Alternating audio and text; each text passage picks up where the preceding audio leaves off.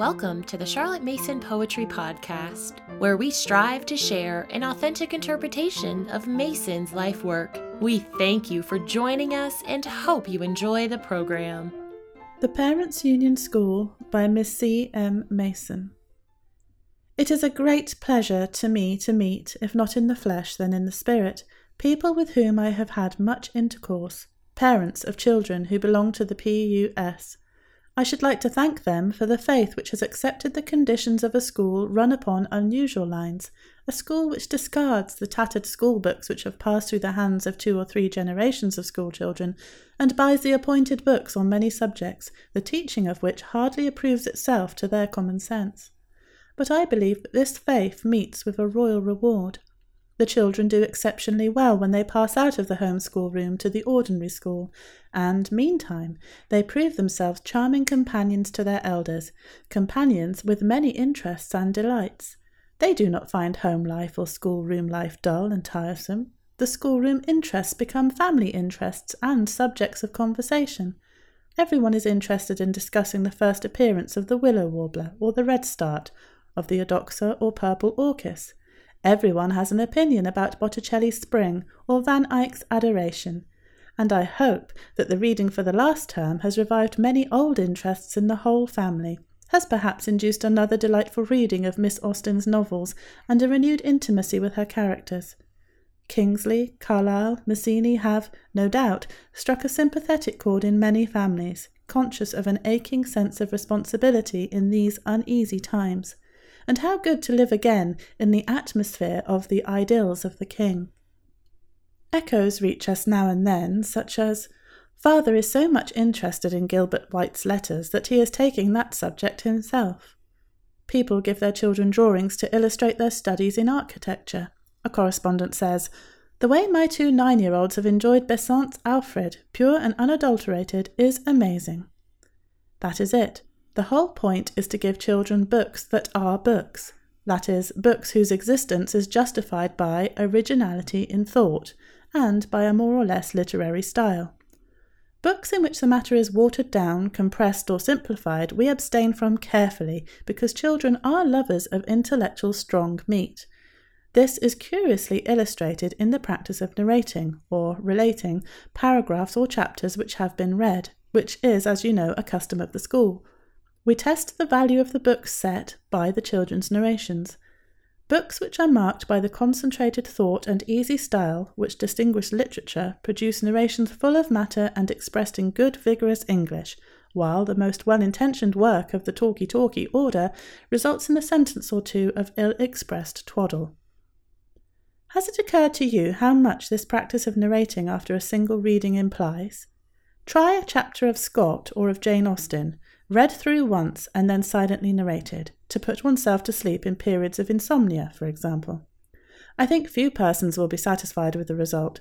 We find we have left out incidents, telling arguments, bits of description, have failed to get the general hang of the narrative, and so on. Now, children do this admirably. They read with concentrated attention. The single reading of a long passage puts mere parrot-like repetition out of the question.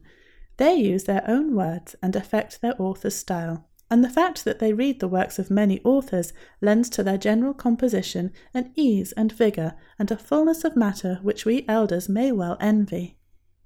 As some of us live beside our best friends for years and know mighty little about them until the presence of some stranger shows them to us in a new aspect, in like manner I venture to think that the school has been the means of revealing many children to their parents.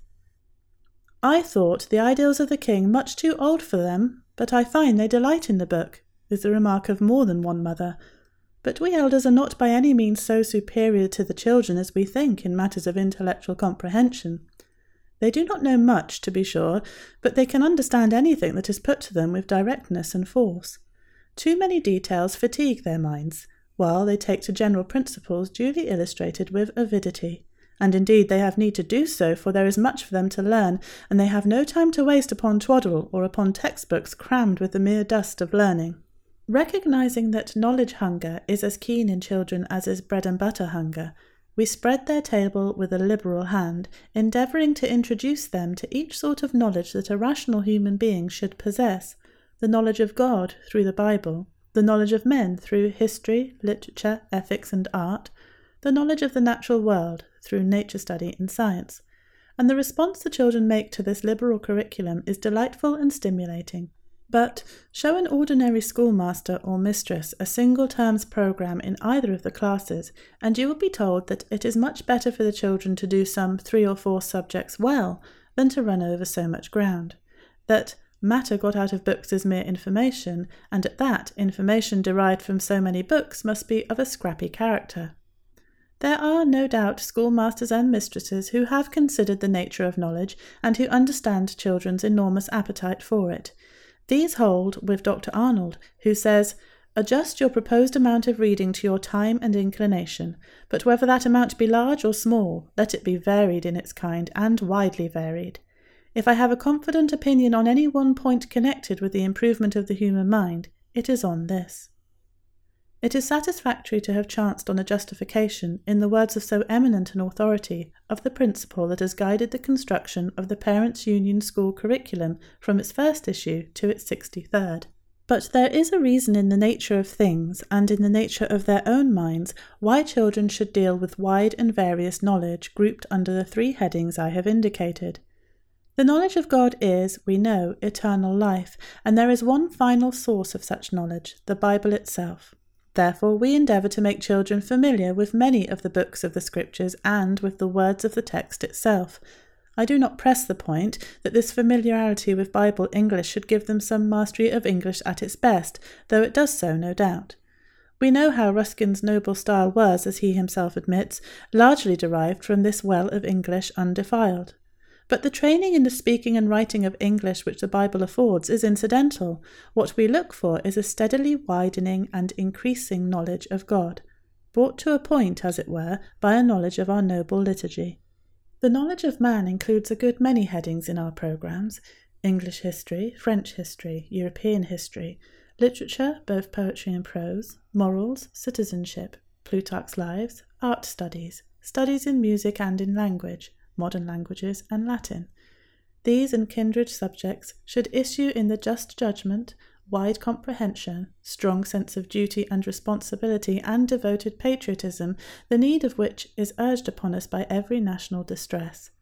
Sympathy, tenderness, cultivated perceptions, a passionate sense of the beauty and duty of service are among the equipments for life required in these exacting days, and all of these we aim at imparting by slow degrees, by more and more through the words of the wise, which the children learn to delight in. We are hardly aware how children lap up lessons of life like a thirsty dog at a water trough, because they know without being told that their chief business is to learn how to think and how to live. Comment and explanation are usually distracting. By the way, I think there is one point about which we elders must be careful. It is easy to make children intolerable little prigs by giving a personal bearing to their work. It is bad enough to hear a mother say, "All the mothers care about in a school is that they shall be well looked after. It's the fathers who want some sort of education for the boys so that they can go into business. But I've told these boys that if they want a motor car, they'll have to work."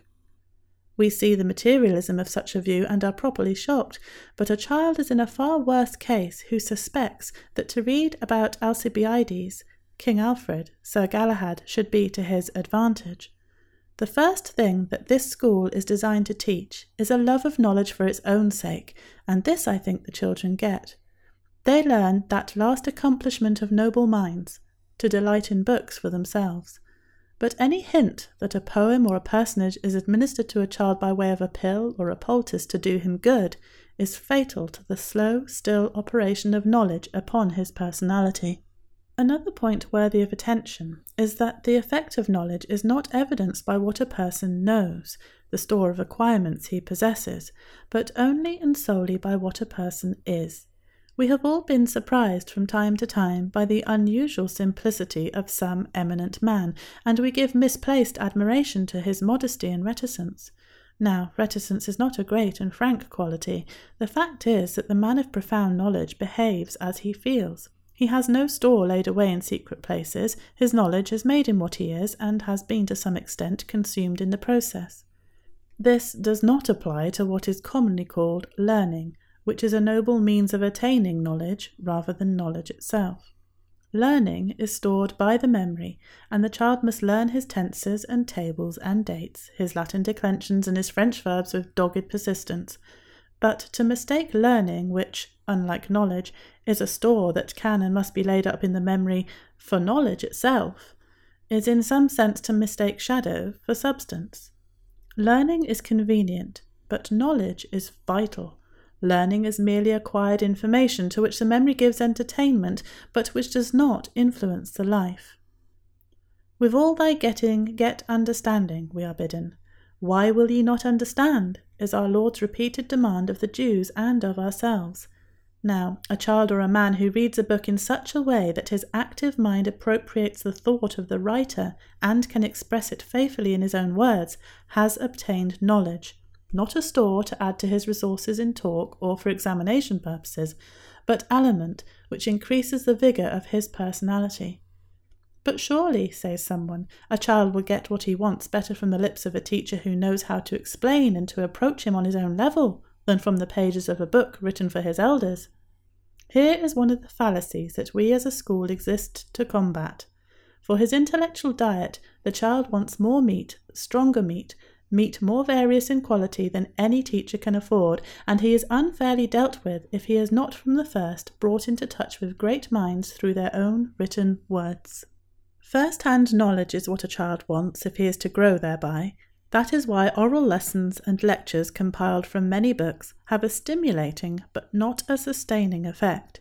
Now and then, no doubt, we hear a lecture from a man of original mind which is the working out of his own original thought, and such a lecture stands on the same level as an original book. But can we secure for our children the offices of a score of such lecturers, all of them working day by day on the subject each has most at heart? Even if we could, the distracting influence of personality would come between the pupil and the genius who is teaching him at the moment, and the result would tend to be stimulation rather than knowledge. We can answer our imaginary critic at every point. It is better for a child to work at many subjects than at few, because children have an inherent need of knowledge on many subjects, and to acquire it is delightful to them. The brain is as much invigorated by regular, happy, various work as is the physical frame. And the child who learns many things learns each of them as well as he who learns a few things learns those few, but the former has the added element of delight in his work. Only one caution is necessary, a strict limitation in regards to hours of work. No young scholar should know what brain fag means, and every school timetable should be framed so as to secure ample leisure for the scholar and fitting work at fitting periods.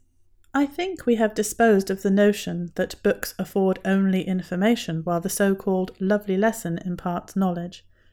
The third adverse criticism, which we used to hear now and then, that information from many books must be of a scrappy character, needs no further confutation than may be had from the examination papers shown in another room.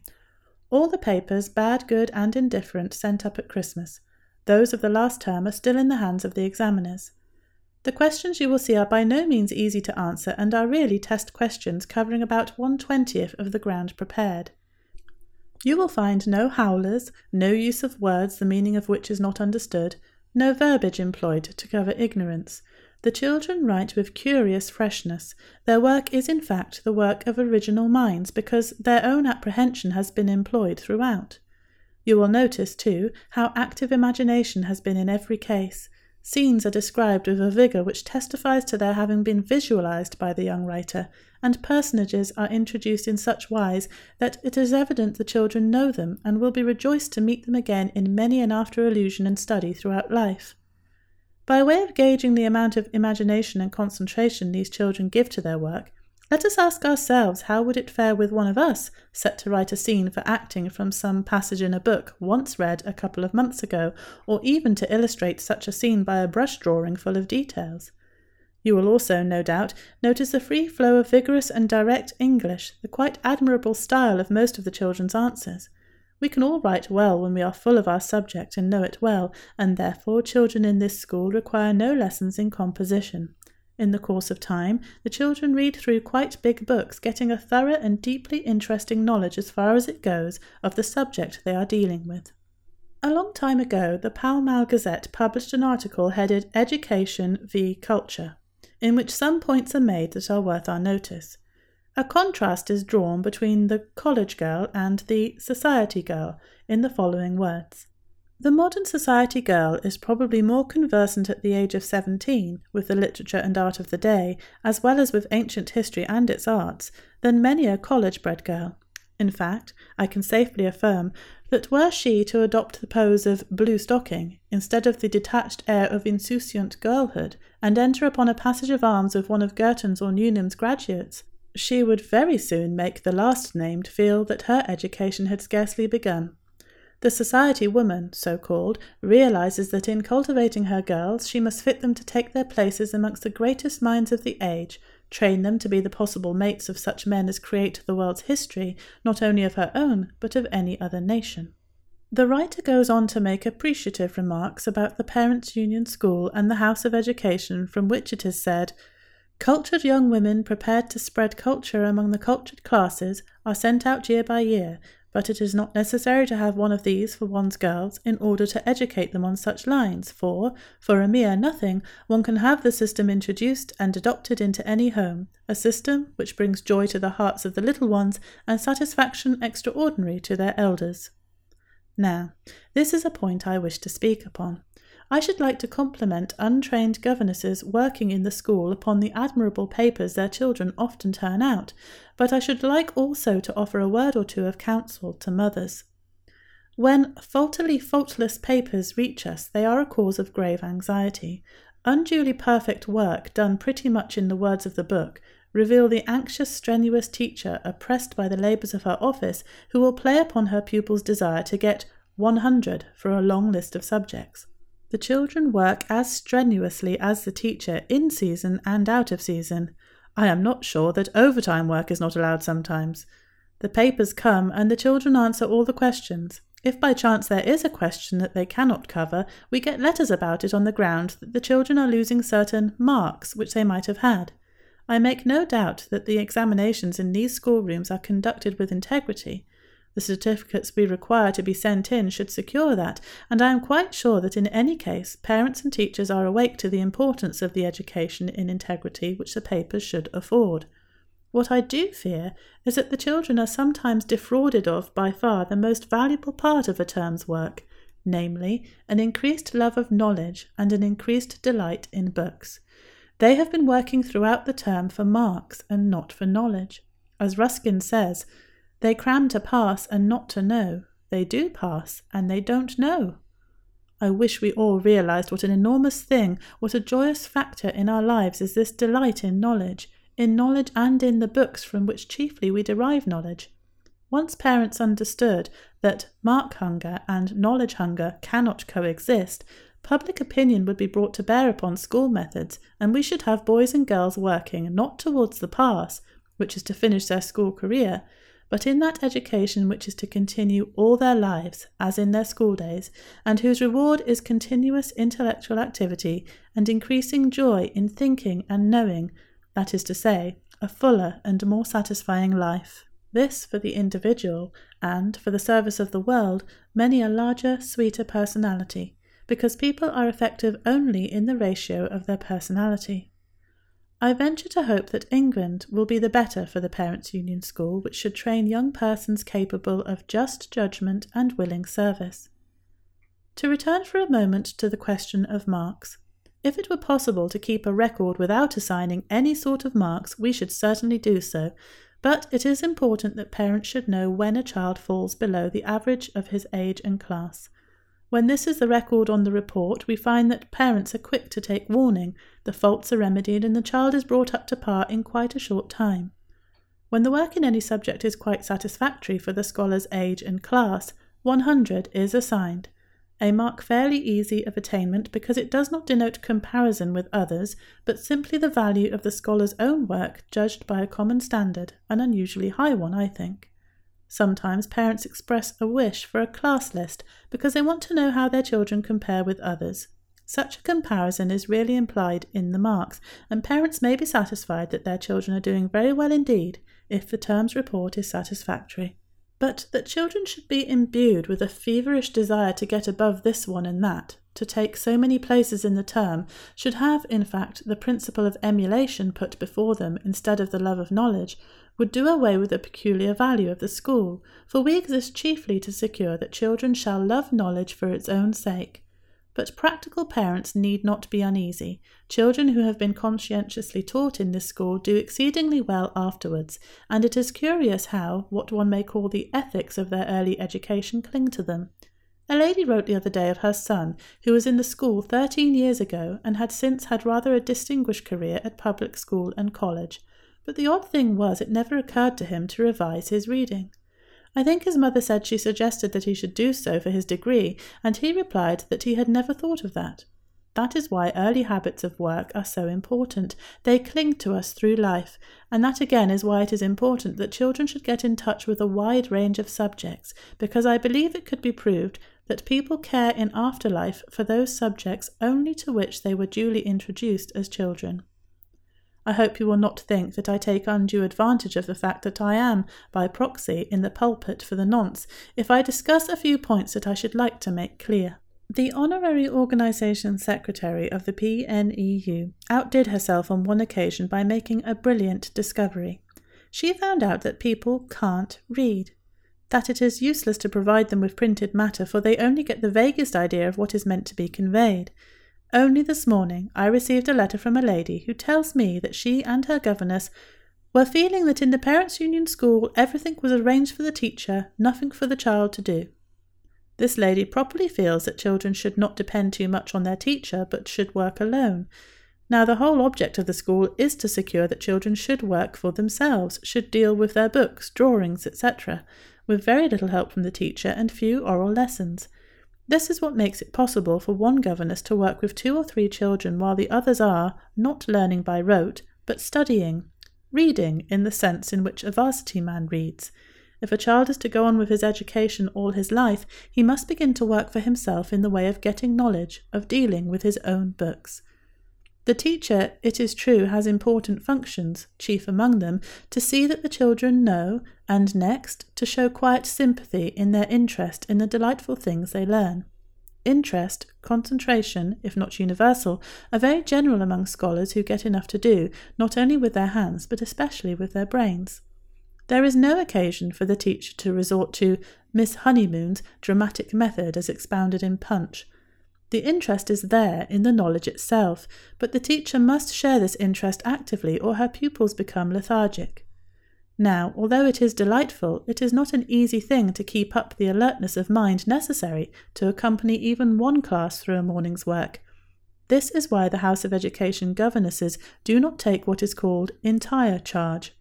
Work is not the easier but the more difficult when there is only one child to teach, and to be with a single child all day long is a greater strain than even a cottage mother bears. Besides, the constant companionship of one person is an undue strain on the child. All this is the more true, the more enthusiastic the teacher and the more delightful the work. But people are beginning to understand that the education of young children is as important as that of their elder brothers and sisters, indeed more important, because the years from 6 to 10, when a nice girl from the village is often entrusted with the education of the children, practically decide the intellectual and moral status of the future man or woman. This brings me to the question of the books used in the school, and I should like to thank all the parents of children in the school for their extraordinary appreciation of the books we use, which is the more welcome because the selection of these is a long, difficult, and never-ending task. It is a curious thing to say, when there are hundreds of textbooks on each of the subjects of study taken up in the school, that there would seem to be but the one right book, and that is long to seek. But the difficulty of finding the right book is an experience common to all students. We in England have inherited a curious parsimony in the matter of books. Being by nature a conservative people, I suppose this particular meanness has remained with us since the days when manuscript books were too costly for the schoolboy's use, and that is why, as Ascham tells us, the boy had to learn at second hand from the lips of his master what he should have got direct from the manuscripts of the author. Books are cheap enough now for the slenderest purse, yet it is astonishing how small a sum annually even educated people in easy circumstances will spend at their booksellers. This inherited parsimony, together with our contempt for knowledge, results in the fact that oral lessons and lectures generally take the place of books in schools. Therefore, I am grateful for the generous response parents make to a pretty large demand for books. But I should like to say to any parents who may doubt the need for such and such a book set, that to omit it is to leave out a link in the chain by which all hang together. Scholars who have grown up in this school from Class 1A to Class 4 and have kept their books find themselves in possession of a delightful library which is also a history of their intellectual life. The books they used as children of 6 and 7, being of a literary character, are still interesting to them when they are grown up. They know their way about many books, treating of many subjects. There are, as we know, 2 kinds of memory, one for facts, one for the place, page, line of the right book which elucidates the fact. The latter is a practically useful memory, and this these young scholars should possess. The stimulating influence of this scholar's library, these 100 best books, let us say, which have been intellectually grasped between the ages of 6 and 18, can hardly fail to affect the atmosphere of the whole household, as well as that of the schoolroom party. We know how parents join the scouting expeditions, make little journeys with the children in search, say, of bog myrtle or to see the sandpiper, have the pictures for the term framed and hung in the schoolroom, though a brown paper mount does just as well as a frame. In fact, allow themselves to be quickened in 100 ways by the living interests of their children, and chief among these interests are the delightful books used in the schoolroom. Therefore, parents must not expect to get the full benefit of the school unless they do their part by providing the books set for each programme of work. Each child should have his own books because the practice of looking on is bad for the eyes, and because the sense of property in his books and of the duty and responsibility of taking care of them is no small part of his education. As for the cost, we are told of a saying of Mahomet's, how that if a man had 2 pence, or the equivalent of 2 pence, he should spend 1 penny on bread and the other on flowers. Let us apply the same principle to books. To speak for a moment of another matter, the parent who goes to his boy's schoolmaster and says, "I don't want my boy to learn geography, or, say, Greek or drawing, because he is rather exceptional," is set down by the schoolmaster as a faddist. The latter may make a polite reply, but is apt to murmur, "Sotto voce, that is my business now." And he is right. It is the teacher's business to survey the wide range of subjects, some knowledge of each of which is due to a child, and consider how they may be best proportioned and included. What the parent cannot undertake to do as a whole, he may not do in part. That is a way of speaking to the man at the wheel, which is not without risk. The parents of delicate children are often afraid of too much mental strain, and consider that when a child has nothing to do, his brain is keeping holiday. Never was a greater mistake. The human brain is like a millstone turning ever round and round. If it have nothing else to grind, it must itself be ground. And the poor little chap who is sent into the garden to play is really working furiously all the time. It is desultory, unorganized work which fatigues both body and brain, while the rhythmic regularity of prescribed effort is wonderfully easeful. Dostoevsky, in describing convict life in Siberia, repeats again and again that the definite, purposeful work in which the convicts are employed is the one thing that keeps them sane and well. And one thinks of the numberless children below par as regards either mental development or bodily health, who are left to prey upon themselves because they are supposed not to be strong enough for mental work. The brain, be it remembered, is a physical organ, and regular and sufficient exercise is one of the conditions which keep it in health. Brain specialists are coming pretty unanimously to this conclusion that all children are the better for definite mental work, while such work is a necessity for those of retarded mental development. Another bogey occasionally lifts its head that a child's intellectual labour and resultant fatigue are in proportion to the number of subjects studied. Punch, of course, knows about it. We all know that Miss Honeyman's Thesis for the Doctor of Science degree, with its remarkable series of curves showing in milligrams the precise amount of fatigue endured by 5,875 children, male and female, varying in age from 6.329 to 7.215 years, in committing to memory the complete poem of Mary and the Lamb, bade fair to revolutionize the whole science of experimental psychology. But, As a matter of fact, a number of subjects and a variety of subjects make for relief and refreshment and not for fatigue. The things that tire a child are too long lessons and too long school hours. By recognizing this fact, we are able to get in much more work than the ordinary timetable allows of, because our lessons are shorter and the children concentrate attention on what they are about. It is the constant effort to pull together wits that are wool-gathering that fatigues child and man, and not rapid work done with full interest and attention. While speaking on the difficulties that occur here and there in the working of the school, let me say a word to console parents who may be a little troubled because their children on entering the school are launched into the middle of certain books.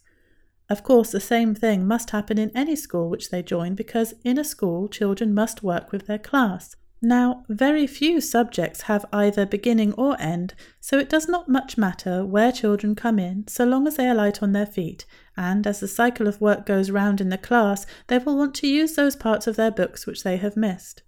Anyway, they have their books to refer to, and so are better off than children who depend upon oral lessons. The practice of beginning at the beginning and trying to overtake the class in the several books is much to be deprecated, and means a sort of overpressure which is fatal not only to progress, but to that love of knowledge for its own sake, which is the best thing to be got out of school life. I have another little request to make. We try to order the child's school life so as to include not only many interests, but also gaiety and leisure. But mothers, especially London mothers, are so wistfully eager to secure every sort of advantage for their children that the poor little people are trotted about from class to class for biology, astronomy, singing, dancing and drawing, French and Italian, until there is no freshness, no keenness left in them. I have not come across a child who has profited much by these various classes, and I do find that children whose leisure is spent upon extra classes become rather dull and are not much interested in anything. Children must have ease, leisure, and play. Now, may I touch upon what is really a difficult question, and that is the teaching of French. The popular way of solving the difficulty is to secure a French governess or an English woman who has lived so long in France that she speaks like a native, and has possibly got into the rather lax habits of mind which we are apt to fall into when we live too long apart from the responsibilities proper to our native country. We are on the horns of a dilemma. Children must learn to speak French fluently, but I believe that many of our failures in knowledge and intellectual interest are due to the pursuit of French at all costs. Now, many men have very good French, but no parent would sacrifice a boy's education as the mother does her girls to this single acquirement. A French under-nurse, holidays spent in France with a tutor, a few months spent in a French family before going to college, or a French boy or youth as a holiday companion, are expedients that appear to answer the purpose with a boy in addition to his schoolwork in French. I think some such supplementary opportunities might be arranged for girls, rather than that their schoolwork should be impeded. We take pains to send out governesses who speak French with some fluency and correctness, and who have some knowledge of French history and literature, but I cannot say that I think the time allotted to French in the school timetable will secure a thorough knowledge of the tongue, without some supplementary effort. I have known an interchange of pupils for a few months between French and English families to work well, and there is a very well-worked organisation to arrange for such interchange between families of a suitable condition in life. We cannot afford to sacrifice our girls' education to French as our grandmothers did, and though I know that many French governesses are admirable teachers, I think a word of caution may be of use. Parents are sometimes in doubt as to how long their girls should be in the school. As to the boys, there is no question. Every boy should go to a preparatory school by 10 at the very latest, however good the work he may be doing in the PUS. But there are many good preparatory schools which have adopted our methods, so that his special work may be continued. Girls, however, of a certain class do not go to school and remain with us until they are, say, 18. The work in the 4th class, from 15 to 18, is exceedingly interesting and delightful, qualifying a woman for family and social duties and for service to the world. Lady Campbell will kindly read a few of the questions set in the last examination paper for Class 4, from which it is possible to see how far a girl has done the work, is equipped with knowledge, principles to guide her in life, and interests to afford joy in living. Scripture 1:3. By what 3 stages did Ezekiel's commission come to him? Describe each. What 4 remarkable actions was Ezekiel commanded to perform? 2. 3 cunning last assaults prepared the foe. Describe each briefly and answer the query, what fragments gather we for our distress? How may these temptations come to us? 3. What was St. John's purpose in writing his Gospel? Mention A. Some religious ideas characteristic of St. John, B. Some titles of Christ peculiar to this Gospel. 4. Write a short resume of A. the Holy Grail, or B. of 3 of Keble's poems that you enjoyed, quoting lines where you can. Everyday Morals and Economics. 1. Write A. as far as you can in the words of Alfred, his preface to Cura Pastoralis. This book is for Worcester, or B. Ass's account of King Alfred at work. 2. Discuss 4 different forms of A. Courage, B. Loyalty that you have come across in your term's reading. What duties towards others does justice claim from us? 3. Describe the vision of philosophy that appeared to Boethius. How did he lay bare his wound, and by what few small questions does she seek a method of treatment? Composition. Composition is also taken into account in history and literature. 1. Write 10 lines in the metre of the passing of Arthur on A. Camelot, or B. some scene that took place there. Or 2. A scene for acting from Emma or The Warden. Or 3. Write a short letter to the Times on the coal strike from A. a mine owner, B. a miner. English grammar. 3. Write some notes on the influence on the English language of A. Spenser, Milton, Jeremy Taylor, B. Spanish in the 16th and 17th centuries, C. French in the time of Charles II. Give examples where possible. Literature. 1. Describe the character of A. Galahad, B. Lancelot, C. Percival, quoting any favourite lines in connection with each. 2. Write in the style of Malory of A. How Merlin saved Arthur's life, or B. How the letters were found in the Siege Perilous. 3. Saunders Mackay, says Carlyle, my invaluable countryman, is nearly perfect. Give some account of him and discuss from Alton Locke Kingsley's attitude to the Chartist movement. 4. Jane Austen worked with so fine a brush on a little bit 2 inches wide of ivory. Discuss this, mention any biographical touches in Emma, and show wherein lay A. the strength, B. the weakness of character of the heroine. 5. Trollope says he knew every flame of the eye of the actors in his stories. Describe some scene in The Warden which A. you think justifies this, or B. gives indications of thought and manners which differ from those of our day. 6. Compare and contrast the treatment of the Arthurian legend by A. Malory, B. Tennyson. English history. 2a. He aimed at the education of his people. B. He created English literature. How did Alfred set about A, and whence did he get help? Give some account of his work under B. 3. What 2 principles guided Alfred as lawgiver? Discuss the way in which he followed both. Geography. 3. India was easily conquered just as Italy and Germany fell to easy prey to Napoleon. Explain this and show that the conquest of India was not in the ordinary sense a conquest at all. Discuss the conditions which make the government of India by England a possibility. 4. Explain with a diagram the general appearance and course of a glacier. Geology, etc. 1. Describe an experiment which illustrates the possible arrangement of electrons within the atom. If the electron theory be true, how does it help us to understand A. an electric charge, B. an electric current? Botany, or 1. Write in the style of Gilbert White a letter on A. the birds, or B. the pond life, or C. the small mammals of your neighbourhood. 2. Describe with drawings A. the buds and bud scales of the beech, horse chestnut, violet, B. the development of an acorn, C. the marks on a sycamore twig, D. 3 kinds of underground stem. Astronomy. 1. What are the 3 great systems of shooting stars? How is it that they are visible to us? When may we expect them? French. 1. Write in French a résumé of A. La trahison de Ganelon, or B. La vengeance. German. 1. Write in German a résumé of Parsifal. Italian. 2. Translate into English and retranslate in Italian 12 lines from either of the cantos you have studied in Il Purgatorio. Latin. 3.